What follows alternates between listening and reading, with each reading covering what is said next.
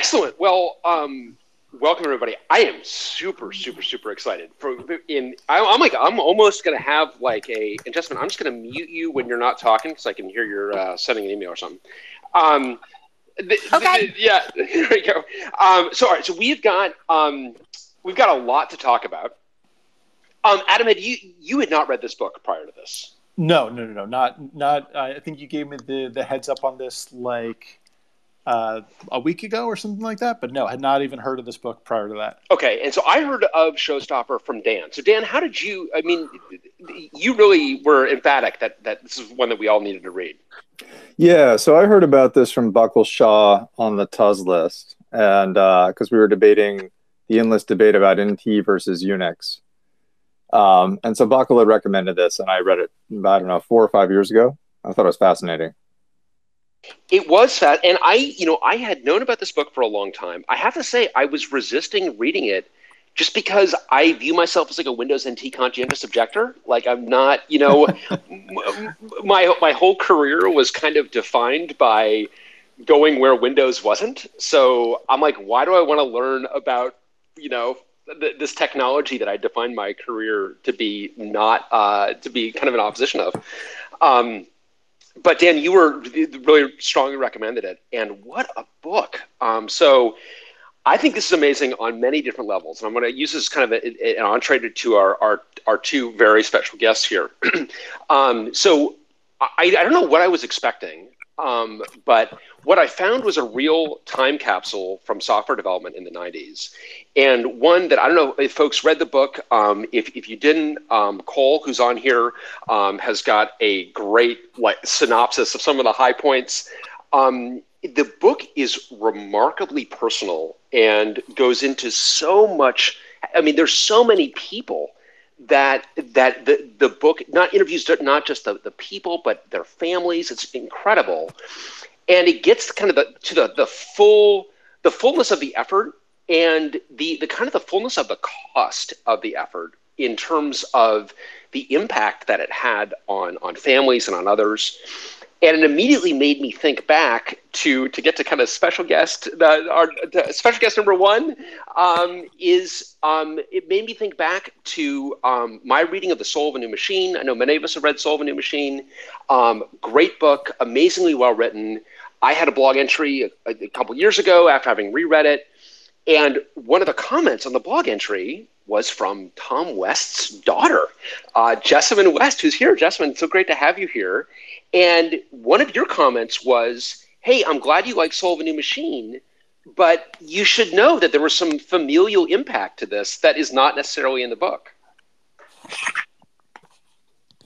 Yeah, absolutely. I like to travel the internet telling people that, my dad was an interesting guy. He was I really liked him. I got along with him. But in terms of being a dad, he could have been a little bit more present in my life, and not a big deal. Like I'm not whining or complaining about it, but I always drop into the comments of every man's blog post because, oh my God, it is only men's blog posts talking about like how formative this book is for them, and more power to them. That's cool. And, I'm over it. Like I'm a grown ass lady. My life is fine, but it is worth kind of pointing out to people that Tracy Kidder didn't write about the familial impact of that. And in fact, there are huge stories behind the whole thing. Wired magazine did a kind of retrospective later, like whatever happened to blah, blah, blah. And, there's a lot of stories behind that. And one of the things I've heard that's interesting about Showstopper is it really does talk to the people, not just sort of the main, white male protagonist. That is right, and that is a good intro to kind of special guest number two, who I'm just I feel very excited to get G. Pascal Zachary, aka Greg, aka Zach. Greg, we got you back on the internet for this. I'm very excited. Thank you for joining us, and thanks for writing such an incredible book. I would love to hear about when you wrote this book, because I think so many of us did have the same reaction of like telling these full stories. Was that your mindset going in? How did you end up telling those full stories? Uh-oh. Have we lost Zach? Hold on. Oh, back as a listener. He's back as a listener? No, he's a speaker. I've got him No, as he's a speaker. He's a speaker. Do you have the correct Zach as a speaker? That's an I excellent do. question. He's a speaker. Oh, I just saw. Zach, we can Greg, hear can you. you hear me? Yeah, we got you now. He was there. Hold on. Is he DMing me furiously? Like my laptop doesn't work? Yeah, maybe. All right. Hopefully we can get those resolved in a second. He says, I lost my connection. Okay. So hopefully he can get back in. Hopefully he can try rebooting it, sadly. Did you try putting it Yeah, on? I know, exactly. well, no. Here's. So Oh, there you Brian, go. We can hear you. We can hear you. Greg, you there? Oh, God. I heard him speaking, but I know. the question has to be asked: is he running Windows? Oh God. Rude. Yeah, so the and God bless Twitter Spaces. I'm hoping that he can get back in here. Because so let me, while we're kind of waiting for him. So Justman, in terms of telling those fuller stories, because I think Kidder, what was Kidder's process for? Do you know anything about how he was kind of embedding himself with that team? He lived in my house. Like there haven't been a whole bunch of making ofs, right? Because this was in the 70s. And so there wasn't this whole like meta, DVD extras track. And so he lived in our house on the weekends, and him and my dad would go, can I swear? Yes. Oh, go, Spaces? please. I Yeah, probably please. can, right? They would just go fuck around and go sailing and do guy stuff. But like during the week, he would go to work with my dad. He was like Mr. Embedded Reporter guy. And don't get me wrong, like I get along with Tracy really well and have ran into him, over and over, over the years. And, he was like the method actor equivalent of a writer, right? Like he would just get involved in what's the whole thing. Like he talked to like me and my sister, and he talked to my mother, but that just didn't kind of, that wasn't the story he was telling. It was a story about the guy and the project. Yeah, and because it's almost kind of dismaying that he did live in your house and spoke to you and your mom, because you don't feature in the book at all, even as kind of a passing mention, I don't think. Yes, I'm on page 111. He goes bike riding with me. That's me. He doesn't mention my little sister actually at all. And it's always been like this thing in our family, right? Like, well, at least you made it into the book. Not by name, but I am the daughter. That's me. But there was another one, Yeah, because he doesn't. And so, Greg, are you there? I can see that you hop him back in, maybe? Try to unmute. I'm hoping he can get there. Because, I think that so, Justin, you have not read Showstopper, it sounds like. No, Greg just said he was going to send me a copy, and I'm looking forward to that. Because he'll speak to this in a second here, but I think that part of his process was, as he said, I always want to speak to people that know the people I'm talking to, so family members, and so he interviewed family members extensively in this book, and as a result tells these like incredibly personal stories. Adam, I don't know, what were some of the ones that stuck out for you? I think the I can't remember her name, but going home to her family in Montreal, leaving her husband behind, not missing him, the erosion of the marriage, sort of consumed by the work and sort of not doing the work to like rebuild those pieces. I don't know, like that. I think in the industry as like the pressures ebb and flow, I think we all kind of see those commitments either met, personally or with friends or not. And that one really spoke to me. Yeah. And did you make it all? I feel that like, I'm going to give it's kind of a spoiler. Did you make it all the way through the acknowledgements? So this is really kind of grim, unfortunately, but one of the characters that I felt, one of the characters that really resonated with me, not characters, one of the people that resonated with me, and Justin, this story will definitely resonate with you. The folks there are not able to leave. And I want to talk about that in a bit too, because there have been a lot of technological changes since this was written. But people couldn't leave. They weren't leaving the office. They were staying at the office until literally all hours, until 1 in the morning, 2 in the morning, and then coming back at kind of 8 in the morning. And so you had you had one guy in particular who actually had a new bride, and he goes by S. Somasagar, and he has his wife. Hey, yeah, I can hear you. Yes, Brian, we can hear you now. All right, let me just say one Yes. thing in response to Miss West.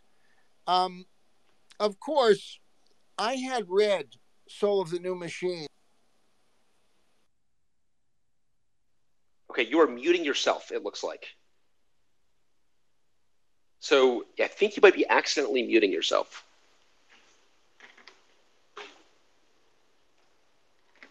Okay. Hey, Yeah. Greg, are you there? You can. There's the button in the bottom left if you're still there.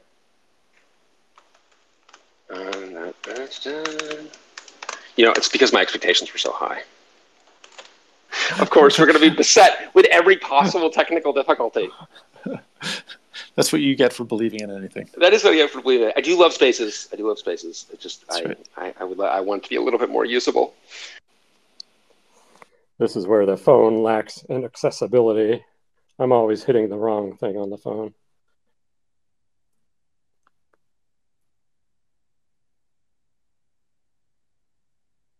And amusingly enough, like Justman had actually bounced out. It was disconnected as well for all that.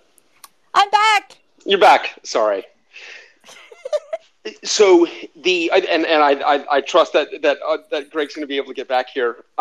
He is from Madras, from India, and goes back home and marries. Basically, she follows him back to Seattle, and she decides that, like, well, you're not going to come home, so I'm just going to come to the office. So she just basically sits in the office with him while he works, and I felt it was like, I don't know, it was this really endearing moment, I felt, where you had someone who was in a new country and with someone she probably didn't know that well, and really just trying to take on, take some agency of the situation. And then what I was just gutted to read that she died. She was killed in a car crash shortly after the book was written, which was just, I don't know, I felt that was like pretty upsetting, honestly. Greg, we can hear you. Guys, I'm back, Brian. I'm going to change the location I'm in, but can you hear me again? We can hear you again. Well, what I was going to say was, when I'm immersed in this team, I'm struck by how traumatized everyone is. And there were a couple of reasons. Obviously, Gates himself. Man, we cannot catch a break over here. I assume he's disappeared for everybody. Yeah. Oh, Gates is what? Gates is what? Yeah. I mean, that's like the ultimate cliffhanger. You're about to drop a Bill G story on us, and then it's like, oh, disconnected. You know what Twitter Spaces needs is a dial-in number where people can just dial in, actually. And we can call these webinars. Oh, that's a good idea. Was very or as a person. Some sort of software quality control. Greg, we think you're back. In and out. He's in and out. Yeah. Not on a good connection. Maybe try disabling Wi-Fi or try turning Wi-Fi on. Try doing whatever you're not doing. So while we're waiting for him to get back, one of the things I definitely want to make sure we're talking about is, 'cause I do feel this is a time capsule. This book, it does not feel like modern software development at all, and I think that there are a couple of major changes. I think this book is actually interesting because it is kind of the last, maybe, major software project before a couple of mega trends hit, one of which is clearly the internet, and the other is open source. I mean, they are rewriting everything from scratch every time, which is a bad idea. Yeah. I mean, Adam, I don't know if that struck you as well. Absolutely. The rewriting from scratch, and then as you had mentioned, I think the like source code control, like modern forms of source code control, really, it felt very antiquated in a lot of respects. Well, so yeah, that I feel, and I would love to get Zach's take on this, but they've got like this, they are trying to build the software, and they've got like the build lab where the building of the software takes place, and people have to go to the build lab to build their software. And then if it doesn't boot, but I mean, a big part of the reason that these guys have to stay late and they don't know their schedule and they don't know what the impact is going to be on their family is because they don't know if this thing's going to boot or not. And if it doesn't boot, they need to find a developer to fix it. And it's like, wow, that is not the way software is done at all. The dawn of this is definitely before the dawn of bring over, modify, merge, or distributed version control, whatever you want to call it. And Adam, I mean, you and I never had to live in this world, and boy, do I appreciate not having had to live in it. Well, you've never had to live in it, but I actually did. Like when I went to my last a couple of companies ago, they were using Subversion, and like you could only check in as root on a particular machine, and I swear I'm not making that up. And this was in 2010. So yeah, I mean, it felt like a time capsule then. But you're right. I think we were sort of fortunate at Sun to get the benefits of modern day version control pretty early. But you guys had Larry McVoy doing that for you, which was nice. That's right. And we had, I mean, and it came out of kind of the pain of having to, of trying to make this more traditional model work. And Larry was the one who kind of broke that with NSE Lite. And that definitely ended up inspiring, obviously, Teamware. Teamware, I feel like, Adam, is like this forgotten software innovation. Like it is. Yeah, I mean, but I don't know how broadly it was used. But Greg, are you back? I see that you're Yes, I've tried to get on again. I'm embarrassed, but I'm puzzled also. Well, we've got you now. Yeah, but no, keep going. I don't want to. Tell the Gates story. Tell the Gates story. The point is, Microsoft was kind of a joke software company at the early 90s. It had mimicked Windows. DOS Windows was cobbled together. Gates had stolen DOS. Windows was a complete ripoff of Apple. And IBM, they were riding the wave of IBM. And so even after standardizing on Windows in the early 90s, Microsoft wasn't considered a robust software company. So NT meant a lot to everyone involved. And unfortunately for Gates and Ballmer, Dave Cutler was a force of nature. He did not, if you were back then in the early 90s, you didn't disagree with Gates. You didn't tell him to go take a hike. So Gates inserts a guy named Paul Moritz, who I've gotten to know very well since, and Paul was extremely polished. He had been the manager of the Intel relationship with Microsoft, and Paul was from Zimbabwe, a white Southern African who was extremely disciplined, and he could witness a tirade, a rage from Cutler, and just sort of shrug and say something like, well, so what should we do then? Whereas Gates, at the time, I don't know if any of you sucked your thumb when you grew up, but Gates rocked in his chair. I had maybe 50 meetings with Gates in the starting in '89, and he would furiously rock if he was upset, and he would rock more rhythmically and slowly if he was happy.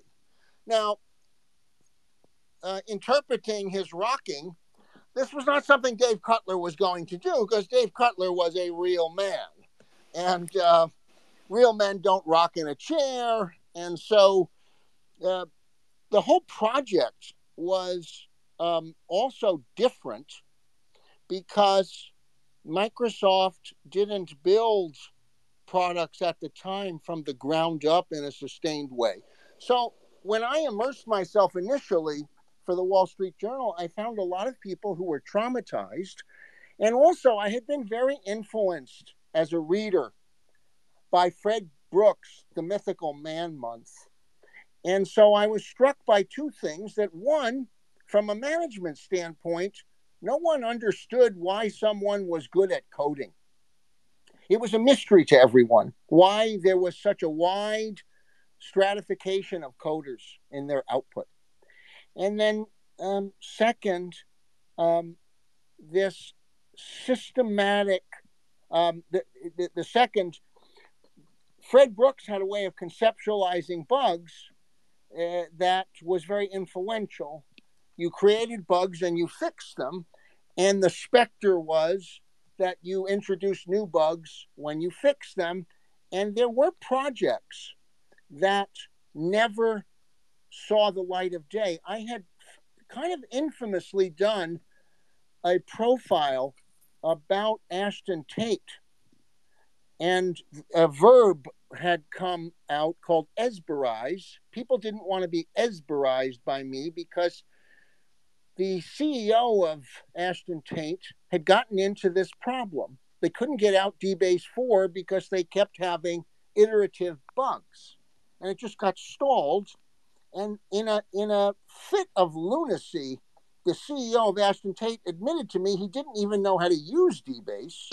And so it was kind of hard for him to figure out what really was slowing the completion down.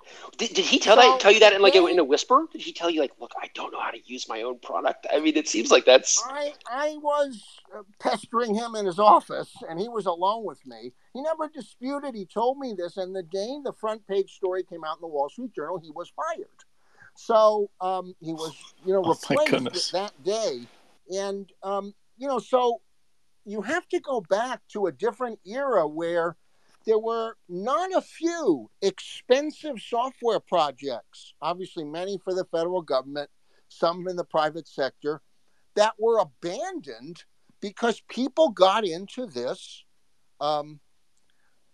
iterative problem where they kept introducing new bugs. And so there was a sense from Cutler, Lou Perizzoli, that leadership of the team, that these guys at Microsoft really didn't get how serious the process of building this battleship was. And in any case, I was struck by the personal costs of people. And I also am not an engineer, and I was socially oriented. And I was interested in this psychosocial cost of the project. Now, Greg, was this surprising to you? Because you also are in a hard charging field here, where you must have seen lots of folks, putting more time than was warranted into their job and less time that was warranted in their families. But was it surprising to you, or do you have an inkling of what you were getting into? Well, I think the level of anguish did surprise me, but it was a team of 250 people, and I maybe met consistently about 50 of them. So I did think that the cost wasn't unusual, but the emphasis on the part of people on the cost, was. And so I think that I was struck by it. Also, I had a concept that was a bit different than Soul of the New Machine, where the machine was the star. And the premise was that the machine, Kidder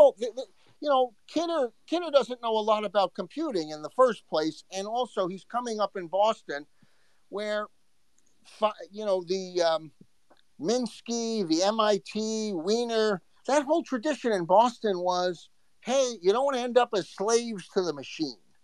The machine was the system you served. But on the West Coast, of course, that whole thing gets stood on its head. Personal computers were supposed to help you actualize your countercultural values. And so it made a lot of sense to Kidder, I think, to see the computer as the real star, the hero, and people served it.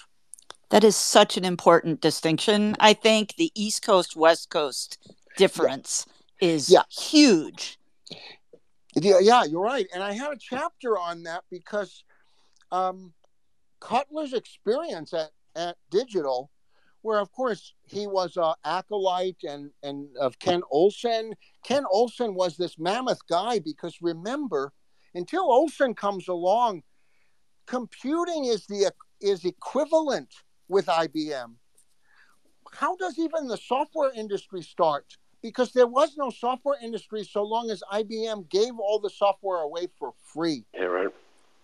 And until the US government forces IBM to begin selling software and at a minimum verifying that Gene Amdahl's software would work on its mainframes, there couldn't be a software industry. Nobody thought they were a software person. They were just working for a hardware company, basically. And so Cutler brings a whole different mentality.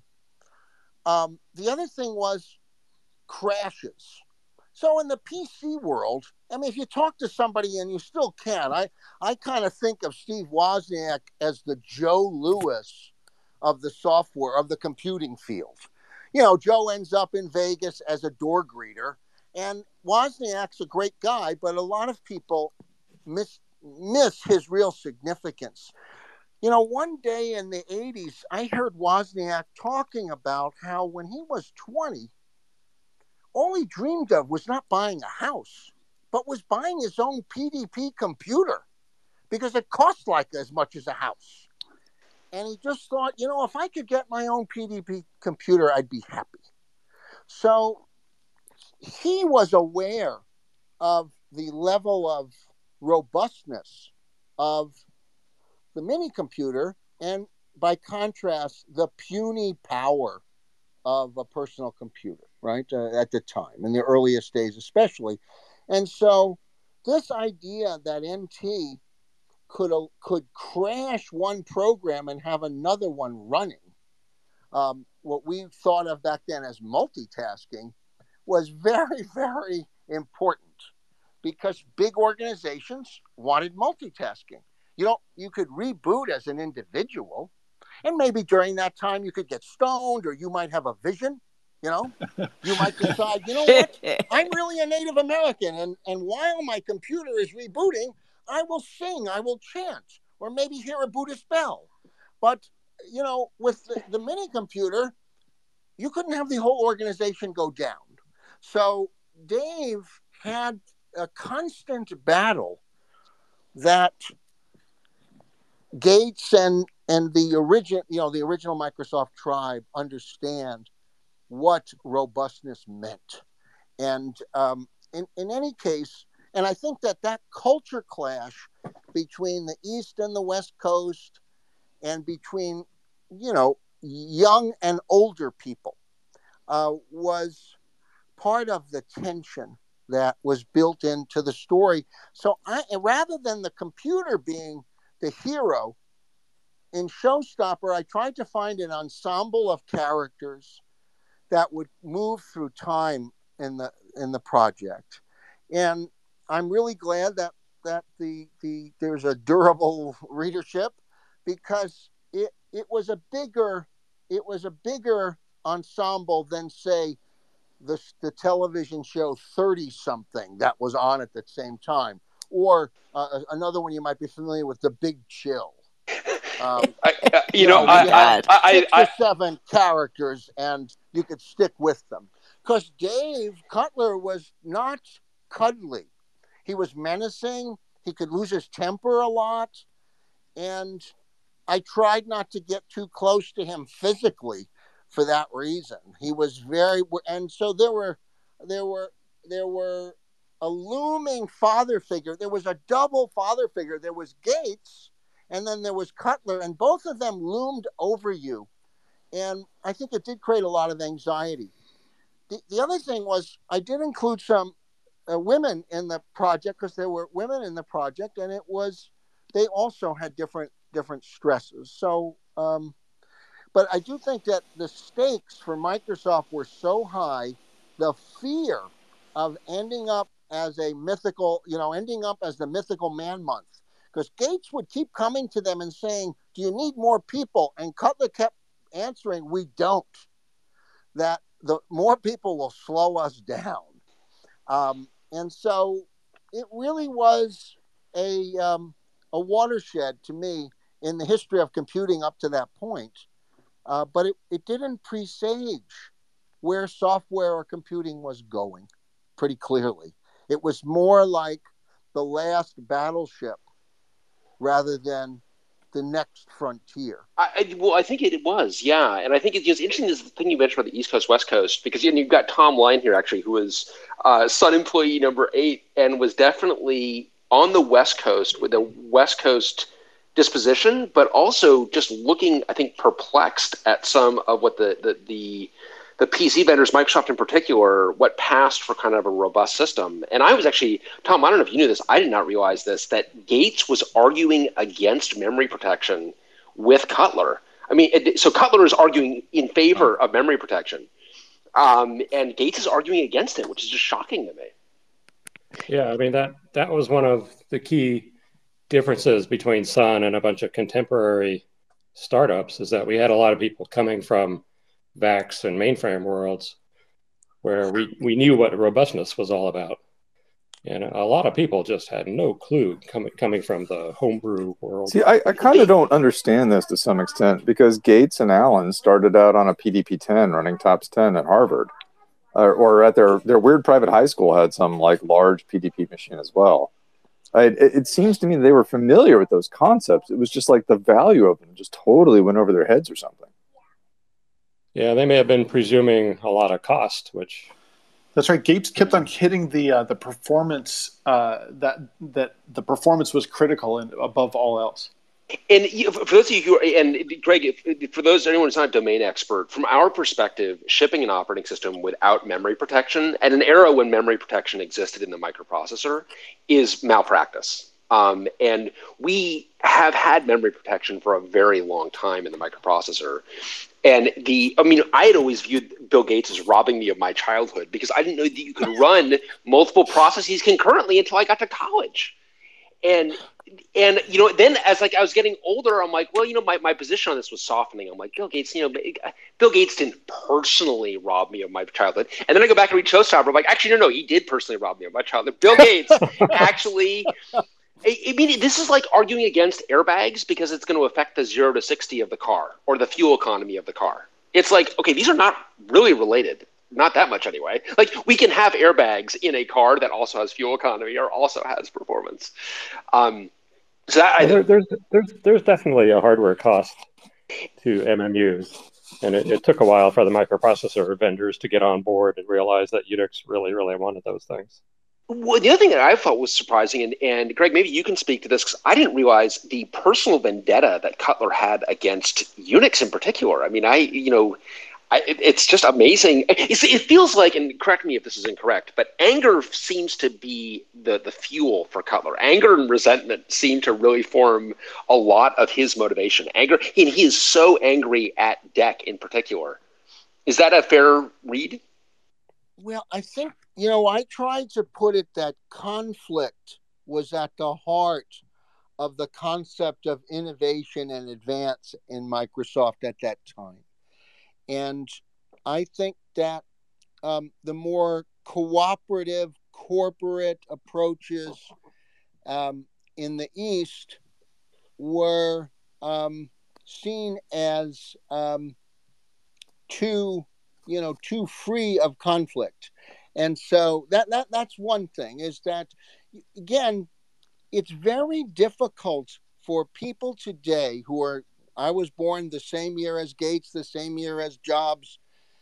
Mitch Kapor, his mother was my Hebrew teacher in Long Island. That's awesome. Yeah, he's a few years older than me. The point is, you cannot realize that these folks were dismissed and sometimes humiliated by mainstream big iron people of the 60s and 70s. I mean, after all, we had put somebody on the moon, and we had seen movies coming back, video streams. This had all been done with computers, and it seemed like the PC was a toy and that people weren't serious who were doing it. The other thing was the individual-centric value. Gates, even in 1995 in The Road Ahead doesn't include the internet. He doesn't mention the internet. He sees computing, like many of his contemporaries, as an individual experience. And it's a mind amplifier in the main. They're very caught up with this idea that personal computers are tools for liberation, and that the individual would realize themselves in some way through hacking around with computers. And I have another book that I was working on at the same time on Vannevar Bush, the author of As We May Think, and his concepts of associative trails and mind amplification, his concept of MEMEX, memory extender. Well, and the originator of the hyperlink idea, right? Exactly, I mean, that was right. his whole thing. Yeah, and Ted Nelson gives him all this credit in the mid-'70s. So we have to remember that computers were, on the West Coast, were seen as extensions of your creativity and a tool for liberation. And for a long time, that dominated the horizons. And so organizations were a lower priority for the Microsoft and Apple and others of that era. But can you square that with the NT effort? I mean, the NT effort does not feel like it's on a path to self-actualization. I mean, at no time did I have the urge to get stoned while reading about the NT development process. No, but you're right, though, because as the field is changing and as computers become more central to organizations and personal computers, the need for many of the traits of this older corporate computing world, and by corporate I mean that you didn't have your own computer, you more industrial. Yeah, interesting. Yeah, you accessed it. There was a collision and an attempt to transform personal computing into something that again happened. I mean, it's very interesting that 10 years later, 2005, Gates and Ballmer don't want to do cloud computing. Who's going to want to put their stuff in the cloud? Everybody wanted to control their own stuff. Isn't there privacy things? Don't you just want to put it on a disk drive? Blah, blah, blah. And yet, it's astonishing that cloud computing is the apotheosis of corporate collective computing. And we have, again, found that computing is really a collective technology, a collective experience. And so if Microsoft wanted to participate if Apple wanted to participate in that, they had to come to grips with that. And I think NT, looking now, it's 27 years since I wrote that book. That is a major transition. It's interesting that, I mean, in your book, you mentioned how enamored they were with email as a core part of their business activities, to then also still have that individual view of the computer.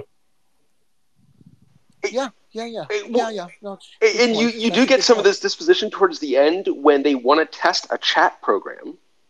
What was the name of the chat program they wanted to? And Cutler goes WinChat. WinChat, which Cutler views as basically like solitaire. I mean, this is like a complete waste of time. I wonder if, like, maybe behind the scenes at Microsoft, did Cutler take out his anger on Microsoft Teams? Is this why does Teams reflect this worldview? Maybe that's messed up. Sure feels like it. It does. Yeah. But that was very like where I think that kind of that tension between collaborative computing, networked computing, and truly personalized computing. Because Tom, you were on the other end of that at Sun, with the network being the computer, and really thinking about only in terms of about the network first. Yeah, look at the difference between Sunray and PCs. Totally.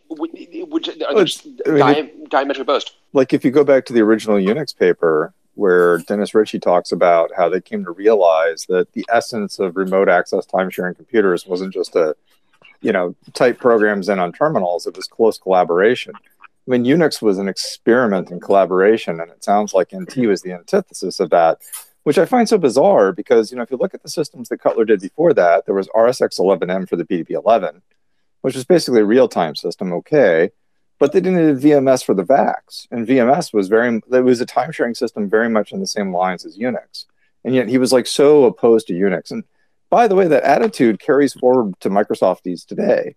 Like on my last project at Google, we had some folks who were former Microsoft people, and they would very much look down the bridge of their nose at Unix and Linux and be like, the undesigned academic system that just sort of like, gee, how did that ever succeed? And I always found that very, very interesting. Oh, so Dan, this is very interesting. Have you read the book? Because you've not read the book super recently, right? I mean, it's been a couple of years since you read the book. It's been a couple of years.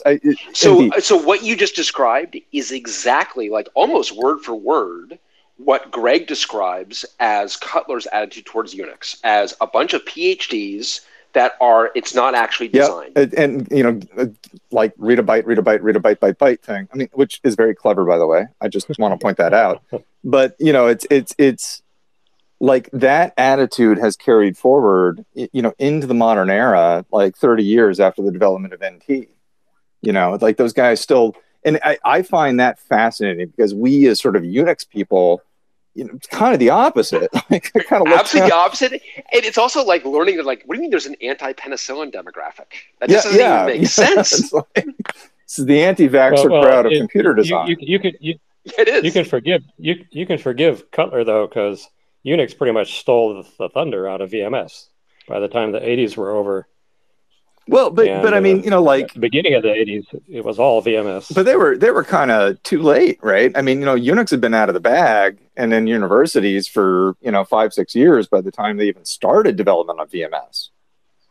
So, VAX. The VAX was 1978, and like 6th edition Unix was 74 or something. I mean, they were. Yeah, but not really. Unix didn't really get going until 79 with version 7. Well, I mean, you would definitely have, you know way more about the history of that than I do, but for sure.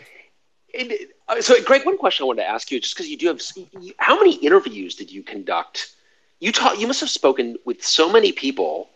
And how did you ask? Because you clearly are speaking to like family members. So are you talking to these engineers, being like, "Hey, you seem interesting, but I need to talk to your husband or your mother or your." I mean, how were you having these interviews with the family members? Uh-oh. Am I gone or is Greg? You're still here. All right, Greg must be gone. Oh dear. Oh dear. We're going to try to clean it all up in post.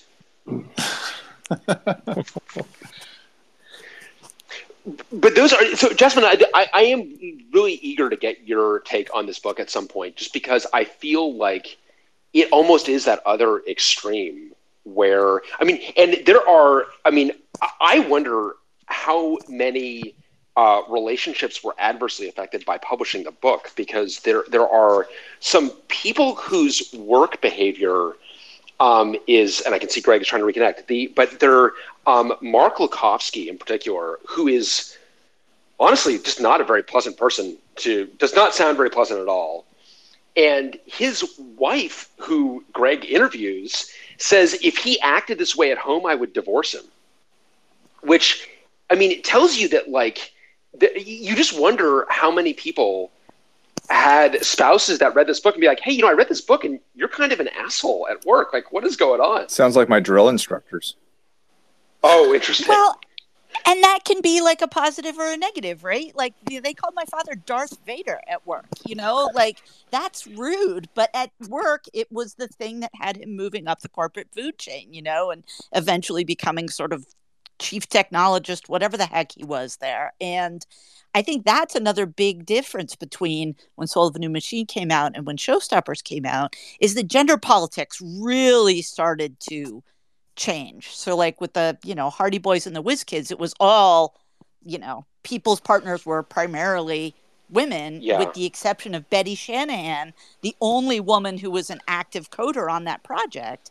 And one of the things I put up on Twitter recently was like there was an awards banquet where the Eagle gave out awards theoretically from itself to the long-suffering partners of all of the people that worked on the project. My mom got one for like, the solo nights at home.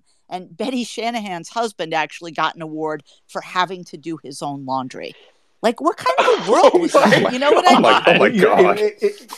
I was 10 years old, and it's horrifying now, but like, there was sort of a Mad Men almost affect to it, whereas Showstoppers, you get the hoppers coming in and really holding a mirror to some of this really inappropriate behavior by a bunch of the guys in the book. But I got so many questions. Like, so Betty Shanahan's husband, was he like, thank you for someone recognizing me for doing my own laundry. I would also like an award for wiping my own ass. I mean, it's like, I hope that he was just like, this is offensive. I mean, he is not on record, and Shanahan's been really outspoken for, I think she was working with like IEEE to help find better positions for women in engineering, computing, et cetera. She's gone in a really amazing, interesting direction. But yeah, who knows about Shanahan's husband? I'll go look that up. And can you speak a little bit to telling her story? Because you've got a great blog entry where you told her story and kind of, which we're obviously going to link to. But how did you kind of come across that and tell her story? Well, it actually, you guys were talking about the space program, and a lot of people talk about the women who did a lot of the programming in some of the early space programming stuff, back when a computer was a woman, basically. And, Shanahan was a young woman who got hired, I believe it was right out of college. And, you can look at the pictures from the early, Eagle projects. She was the only woman on either team. And, these two teams pitted against each other forms the core conflict of this book and, a race against time. And, this was kind of like bell bottoms and long hair, but like, the guys were all sort of guys. And so we didn't even have, almost at the time, women have to be twice as good to be considered half as good. Fortunately, this isn't difficult. Like, that wasn't even in the zeitgeist quite yet. It was more like, keep your head down. And I believe the award she got was like putting up with a bunch of creepy dudes. Oh my basically. God. Oh my God. Seriously, God, again, so but embarrassing. like she, was a really active person in that project. But I don't believe, and I may be wrong about this, it's been a while since I was looking this up, I don't think she stayed at Data General. And of course, Data General, DG.com is now the Dollar General website, not the Data General website. So I have to go look things up on the Internet Archive. Oh, I know, it's so sad. Like, it's like, my why? dad was like Tom at DG.com, right? Right. It's like, it could have been anyone other than Dollar General. Can DG have a little death with dignity, please? Well, so that, and I have to tell you, one thing that I found myself doing over and over and over again in this book is, and when I was talking to Greg about, like, he's like, what would a kind of an update look like? One of the things that I want to know is what happened to these folks. And Jessamine, I'll tell you that there are a bunch of women that are interviewed in the book, both as engineers and spouses, but a lot as engineers. And sure. Googling them, they are broadly no longer engineers, which is really troubling. They are, this is true, I would say, of the male engineers too, unfortunately. I mean, one of the things that one of the side effects of having run this project this way is that clearly it burned people out. And they left engineering altogether. Yeah, Brian? One thing I might point to is the character Joanne Caron. So Joanne, who was from Montreal and bilingual, was the most prominent woman on the project that I encountered. And she, again, saw her challenge as an individual one because it was the early 90s. And now she might have viewed it as more collective. She had a nickname, Karate Kid. She was very tough and won the respect. Interestingly, Cutler let her use his office. Oh, you're breaking up a little bit. Get better reception. This We're hanging on every for a word. time, and that got people to meet her. I would know her. Okay, I'll try. But so Joanne Caron is someone we might try to figure out what happened to her. Greg, could you just repeat that anecdote? You were breaking up while you after Karate Kid. You were breaking up a bit. Oh, okay. Well, there's a chapter that I open with Joanne Caron. That's the Death March chapter, and in the early 90s, a woman of high attainment tried to do the opposite of today. Today, young women are seeking solidarity and form alliances with other women. And back then, that was not how successful women in science and technology tended to respond to their challenges. Are you following me? Yeah. Yeah. And so from the vantage point of today, you see very few women, and the women are, in Nietzschean terms, they're Ubermensch. They're transcending their problems. They're not, and so they're riding above them. And so she was a very prominent character, and I think I tried to describe how she responded to the challenges rather than the sociological. Yeah, no, it was very interesting. And so maybe you could say one of the things I was asking you about that I think we kind of lost you on you did so many interviews with people's families. How did you approach them? How did you, because I think Joanne too, you spoke with her family. I thought it was really interesting. Well, unlike, I think, Kidder's book, where he was embedded and a fly on the wall the whole time. And one thing that does, he's always very sympathetic to the people he's writing about. And part of it is he's part of the situation. I had to both reconstruct as well as observe in real time. And what you find when you do reconstructions is people don't want to tell you what actually happened. It's all Rashomon. They may be embarrassed, or they may want to present it in a different light. And so often their families would be, or close friends, would remember it differently and shed a different perspective. So with me, the challenge of using reconstruction techniques as well as observing in real time, that meant that I couldn't do the hermetically sealed fly on the wall that Kidder did.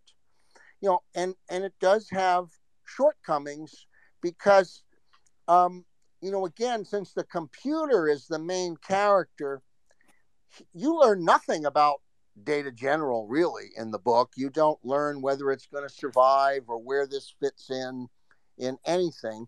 But by the time I was doing it, that landscape was important.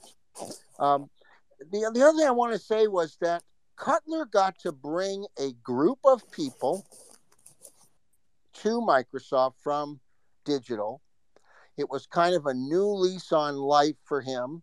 He was transplanting, and then they got a space of their own.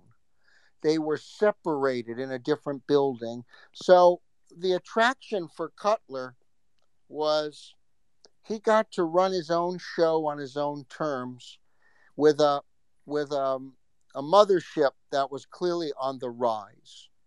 And while Ken Olsen is not alive now to answer any questions, Ken Olsen, are you still guys with me? We're here. Yeah. Ken Olsen was like the LBJ of the computer industry. He's waist deep in the big money, right? And the big fool keeps pushing them on.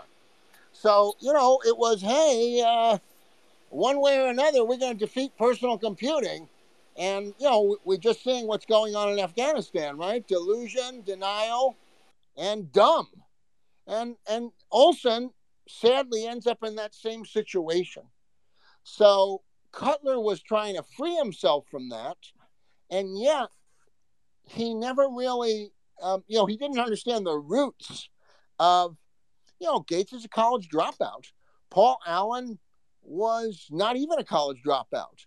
Steve Ballmer didn't know anything about computing or software. So that you had, Paul Moritz came from Intel. He knew something about microprocessors. So, it's a very different environment that he's in, but it's a fresh start. They have resources. They were getting stock options that were enormously valuable quickly. I mean, that was underpinning the psychology of the team. I'd have to go back to see the details, but many of the frontline programmers were getting $1 million by the end of the project in their stock options.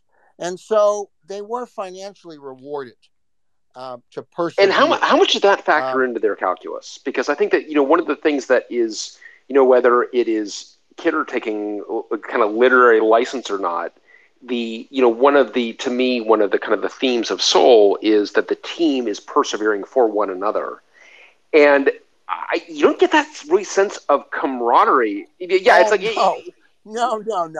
Again, whether this was myth or reality, it was very much a part of the button-down culture of the Cambridge area. After all, I spent a great deal more time writing a biography of Vannevar Bush, who was out of Massachusetts, and that Boston area culture was very status-oriented, and quite restrained. You go out to the West Coast, and at Microsoft, there were people that were just good code writers.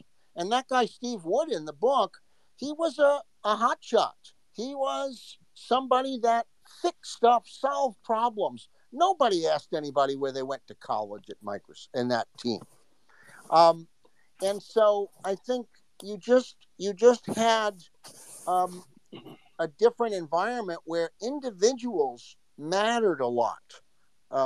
And they were really like, more contemporary, Doris Goodwin's Team of Rivals. They weren't trying to like each other. They weren't trying to become hence cohesive. the threats of violence. They were right. hotshots. And it was a cult of the hotshot. And also, the bug fixers were a second-level status. So, hey, you delivered code. It worked under different circumstances. You were happy, and you didn't have to fix up your mess. It was not like today. So, and I just think when I read, that corporate approach is just not like now. There was one guy on the team, by the way, that I was unaware of. And he might have been one of the very few black people on the team. He was Patrick Owuah, who I would meet in Ghana in early 2000s because he left Microsoft to form a university, somewhat inspired by Bill Gates. Aseshi is a university. But the team was a lot of people like Cutler who saw themselves as renegades, as rebels, as difficult people. The cult of the hero programmer. Yeah. Oh, most definitely. And I was swept up in that. There's one metaphor I use where I say it's like hitting a baseball. Again, if you're from big companies, they want to be able to circumscribe what's a top performer? What are their traits? Well, nobody had any idea why somebody was a better programmer than somebody else in that setting. We still don't, if it's of any consolation. Yeah. Well, yeah, I know, and I believe that. It's one of the majesty of code writing and the mystery of it, that there's such a wide range of performance, and often from the same educational route. And so there was something about these heroic code warriors that, were doing their best, fighting the good fight. Um, but the team itself was large and fractious, and um, that made it more difficult when the book came out because a lot of people within the team were Yeah. were So what was the upset. reaction? Yeah, yeah. For instance, the NT team had a reunion not too many years, 25. Oh, I wasn't invited. I mean, they were embarrassed. They were embarrassed. I wasn't invited at all. Two things happened though. One is I went to Africa and lived there in the early 2000s pretty much continuously. I married an African, and I'm in Accra, Ghana, and Paul Moritz shows up. And Paul is born in Africa, and we rediscovered ourselves. And Paul, being the head of the project organizationally, we became good friends. We got involved in a lot of efforts to essentially elevate and energize and educate um, computer scientists and programmers in East and West Africa. And we have some modest projects even now. And that did give me some glimpse into some members of the team who had assisted me a lot, and others who didn't. But it was nice for that reason. Cutler, I believe, part of his legend was enhanced. He has won many awards in recent years, and he still has an office in Microsoft, and he seems to maintain his personal style through the years. But part of what I was just going to say is that I didn't see myself as someone seeking anyone's approval within the team, and it was kind of an over my dead body situation where I was, because these companies had gotten much richer. And remember, Soul of the New Machine was very flattering to the company and its practitioner and its participants. But by the mid 90s, that boat wasn't going to float anymore. These were not saintly engineers that were suppressing their desires for fame and fortune. That boat was not floating anymore. As we would learn, they were criminals part-time. And Steve Jobs backdated stock options in violation of clear federal laws. Bill Gates repeatedly stole things. People at Microsoft would routinely invite you up for a meeting and say, we'd like to buy your company, so we're thinking about it, show us your stuff. You'd never hear from them again, and they would actually make a rival product. That's a world that is much worse than selling out to Google, the world of today, or selling out to Facebook. And Greg, how did they let you in the door? Like what was the pitch that let we had more leverage then. Okay. We had more leverage then. And what you have to understand is the hobbyists, the individuals, the geeks, they were running out of market. And for Gates, especially, and Microsoft, they felt that corporate business was important. And, so I was a staff writer for the Wall Street Journal assigned to cover Microsoft, as well as at the same time I was covering Apple and other companies. And because of my bent and my background, my temperament and background, I was interested in money and power. So these were vehicles to achieve money and power. Now, I must say, intellectually, software is very, very captivating as both from the creation side and the conceptualization, meaning the creating code, but the architecture, the conceptualization of it. And I think that we now live in a world where, some years ago in IEEE, I wrote an essay calling software the invisible technology. And because it's everywhere. And where we used to relate to programs, we now relate to services, but those services are animated and defined by programs. Amazon's environment is a piece of software. They don't say we're a software company. So you just have this. I think there needs to be a greater literature of software. I thought that Eric Raymond, the Cathedral essay, Oh boy, and that volume of essays was something that many others should try, because we don't have enough literature about software, about the making of it, about its purpose, about its vulnerabilities, about how you build in values into it. It's because us practitioners are too embarrassed about it all.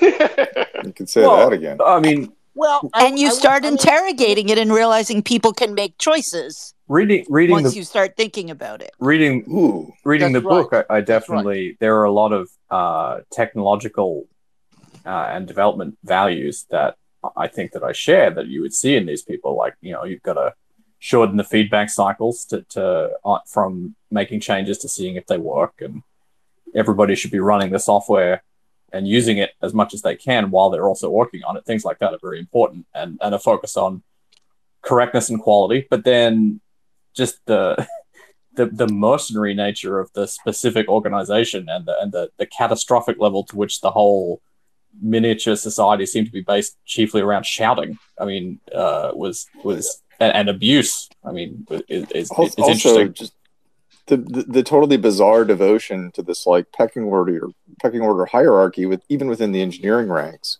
This idea that coders don't have to test their own stuff. Oh God! It's like, well, we have like these second stringers to go do that. I mean, it's just like the Bush League people who couldn't make it as real, engineers. They're going to go test your code for you. Don't worry about it. You just write great software. It's like, well, I mean, my God, like we don't do that anymore.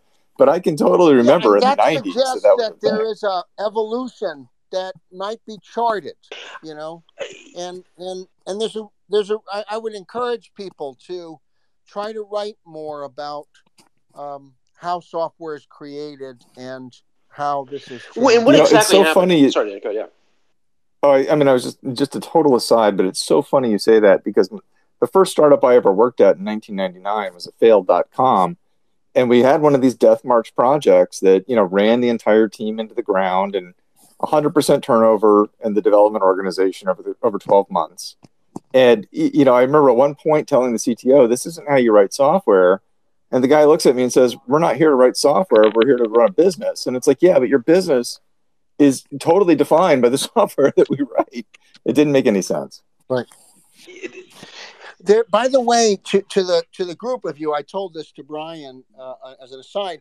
I wrote and partly directed a film called Code Rush about the last effort by Netscape. It was aired by PBS in 98 or 99, and that's the director, David Winton, had read Showstopper, and that's a different take on, and a little later take. It was their release, the first time they released a free browser. The Mozilla, maybe. Yeah, with I remember watching that. I saw that film. Yeah, called Code Rush, and I'm in it a little bit, but I actually wrote it and kind of created the structure for how Dave went about his filming. So, but then I lost, I got off track. But I'm very, very interested in trying to reach the public more about the importance of software, what's the life of the code writer, and how it's changed over. Well, so I'll tell you that one time. way in which it's changed, a very big way that it's changed since the book was written, is the rise of open source. So even, we're at a company where we're taking a pretty from scratch approach, and we still use lots and lots and lots and lots of software that was written years ago, decades ago, multiple decades ago. And the software, one of the peculiar aspects of software is that it's able to persist in perpetuity. There's no cost of actually of when we talk about software maintenance, but you don't need to maintain software any more than you have needed to maintain Showstopper. It is that once you've written software, it's written, and someone else can build on top of it. And that's what Microsoft wasn't doing at all. And to a certain degree, that's part of why what you've chronicled is the kind of this last in like the siege mentality software where we are going to write the whole thing. We are going to do it come hell or high water. We are, and no artifacts of this are going to be open sourced. So by the way, anyone who, if we fail, if we're canceled, someone else is going to have to start over again. And that doesn't really exist anymore in ways that are really important. I mean, Tom is here, Tom Keelan, you can correct me if he disagrees, but AWS is not possible without open source. Google is not possible without open source. Netflix is not possible without open source. They literally could not build these companies if they were building them on proprietary software. So that is a very, very, and that and the internet and distributed source code control are three like absolute mega trends that completely change software development in the decade after the book is written. Justin, I want to get back to your comment. You had just a quick comment in there that people can make choices. What did you mean by that?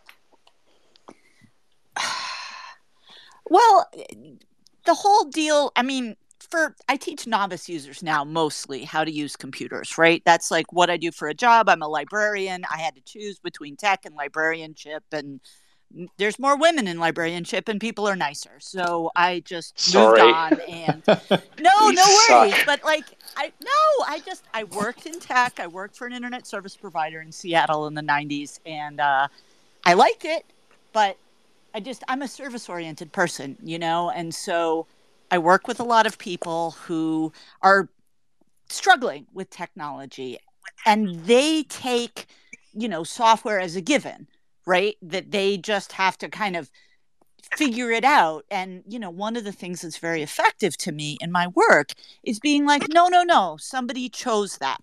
And, I'm sorry that's hard for you. Let's figure out how to make it work for you. But the reason all those little triangles on Facebook are so hard to click is because the average age of somebody that works at Facebook is 30 or 31, and they don't wear glasses. They've got perfect vision and their hands don't shake. Those could be different. Yeah. And, on Facebook on mobile is what I tell a lot of sort of older users to use if they have mobile devices, because it's easier to poke than it is to click on a tiny target that is very hard to see and or manipulate. And all of those are choices, every single one of them. And it can help novice users with agency, feeling that they have a little bit more control over their situation if they can understand the why. And, I also work with a lot of accessibility topics. I, help print disabled users get access to ebooks. And oh my gosh, that's a journey. And part of it is because, the accessibility market in many cases isn't huge. You don't make a lot of extra money making your software, 2% different so that blind users, print disabled users, deaf users can interact with it. The market drives so much of that. The mass market. Very important. Right, exactly. The mass market. And it's very important to understand that, again, outside of the government and, libraries need to make our stuff accessible for legal reasons in addition to just ethic reasons. It's important to understand that human beings are making choices. And if that's not accessible, somebody either made a decision because of, mass market, or they made a anti-decision by not thinking about this group of users. And you need to understand that in order to understand how to affect it and how to improve it, both for users and as well as future users, right? Because at least when I bought Microsoft Word out of the box, when there was a box, it was what it was, but it wasn't going to change on you. Or not quickly. Yeah. And it's a really different environment for people in the, in the mobile world, dealing with browsers that update. I mean, we saw that wacky Chrome update, right? Where they changed a thing with how JavaScript worked and how suddenly, the websites you didn't have to maintain maybe broke. People made choices about that, and they can unmake them.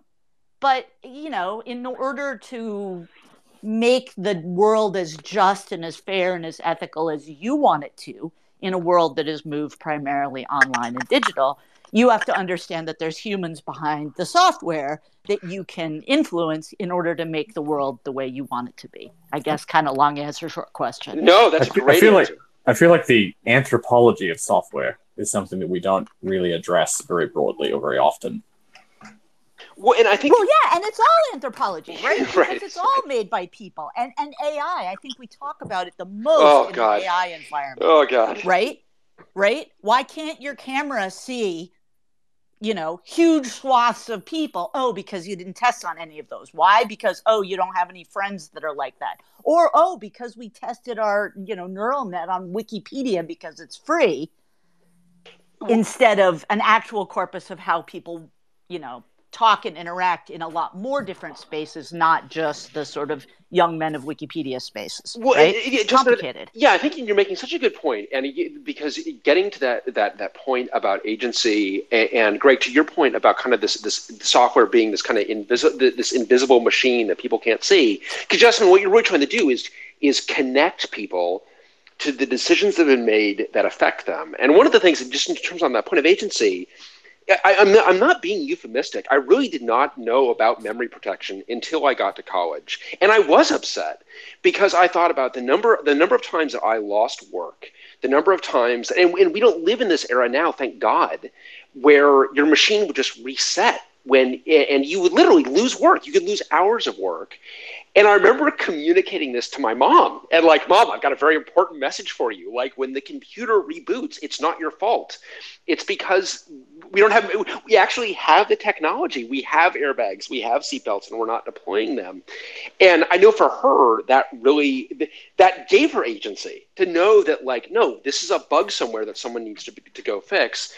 And I did find it galling when you have Gates arguing against memory protection, because Jasmine, this is your person at the other end who is about to make a decision that is going to affect lots and lots and lots and lots of people's lives, but they're not connected to that at all.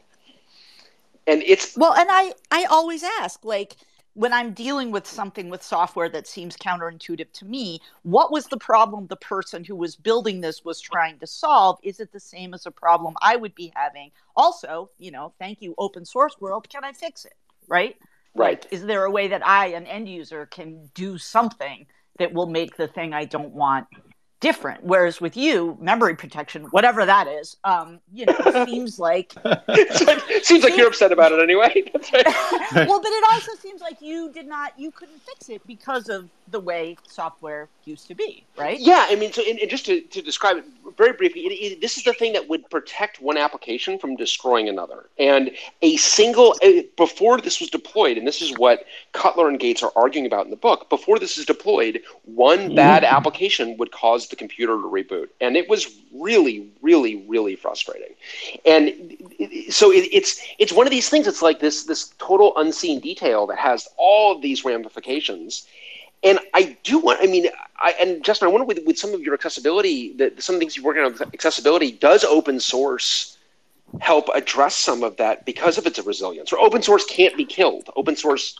Oh my gosh, totally. And I, have a sort of caveat about this, but basically, like, people who use desktop computers, right? Desktop or laptop computers, have access to tools, right? In a different way than people that use mobile devices, although Android is better on this. Apple is terrible, but I tell people you can just block the ads in Firefox on your desktop, or you can use this JavaScript plugin, this Grease Monkey plugin for Firefox that'll do this or that. Or there's a whole bunch of plugins for basically all the browsers now in a desktop environment that you can use to manipulate. And maybe you can't code, I can't code, but I can use somebody else's code so that I don't have to see, who to follow on Twitter because I don't like it.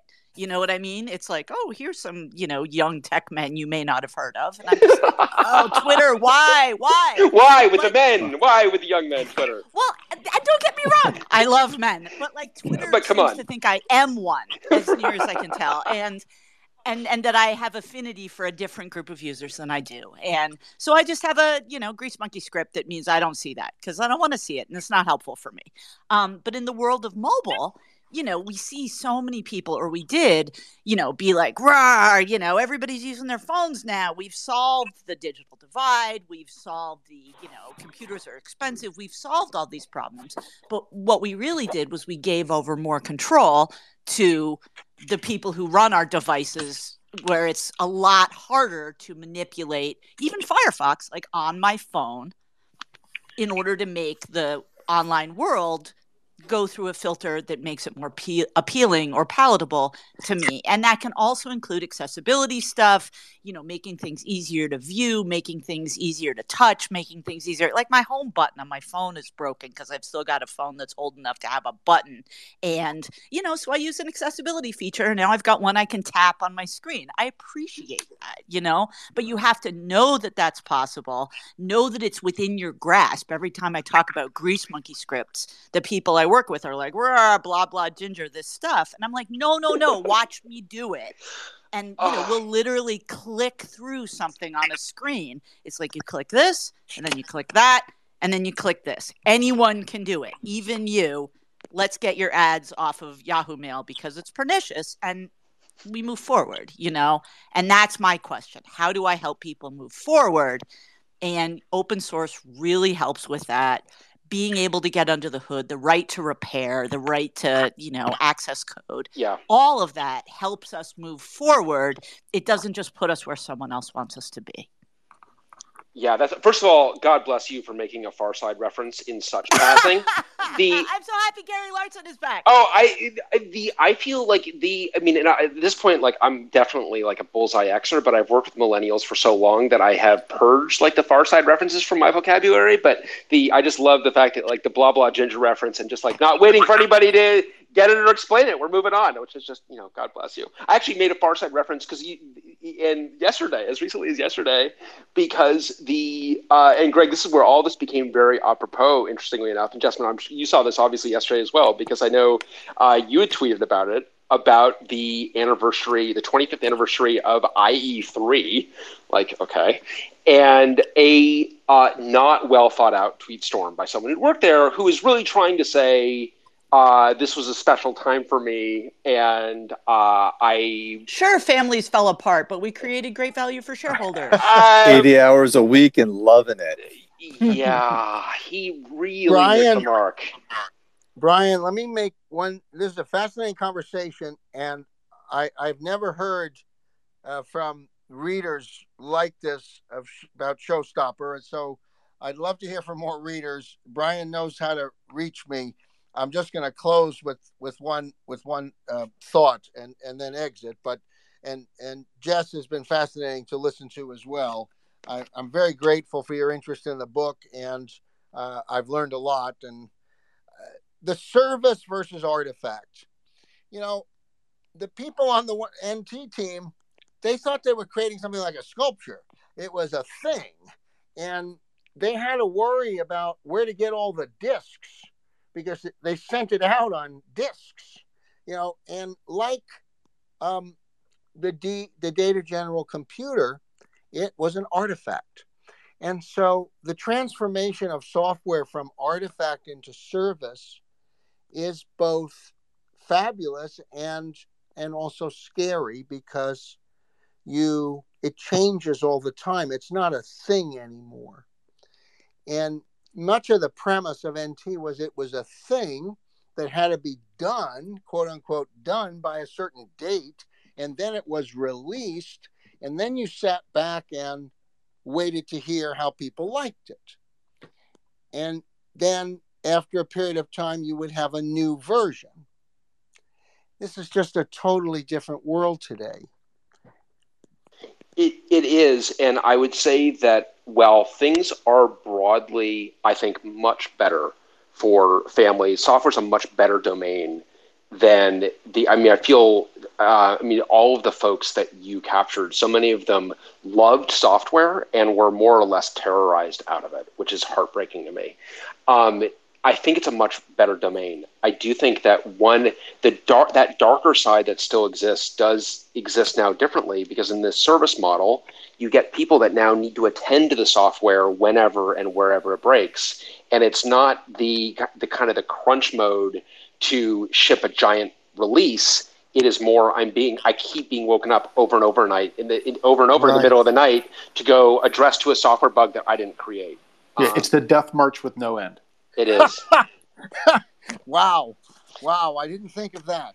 It is, or at least it can be. I think that's part of what all of us are trying to have a world where that's not the case. But when you see that dark side today, that's how you see it. Yeah.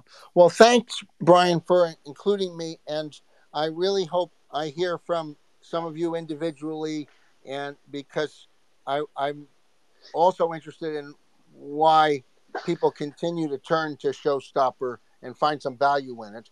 Thanks so much to Brian and Adam for including me in this. I apologize for my technical difficulties. Well, you should take a page from Justman, and you should not be blaming yourself. You should take some agency and know that Twitter Spaces still has lots of room for improvement. So don't blame yourself. Well, that's kind of you to say. And Brian and Adam, thank you so much. Fascinating community you've got. And I keep encouraging you to think of the literary aspects of software and to share with me, because I think it's valuable for society and civilization, for our culture, because software really is the artistic side, a lot of artisanal side to software. And you guys are all participating in that. So thanks again for including me. Thank you. Yeah, thank you. And I think that I can't think of a better kind of closing remark than that one. So thank you very much for joining us. Thank you everyone for joining us. Justman, thank you so much for joining us. Thanks for having me. This was really appreciated. We are trying to do doing this Monday evenings and a little more regularly. So hopefully we'll see everyone next Monday. But thank you very much. Well, and I see you next week, folks. Thank you again. You bet. Take care. Bye. Bye.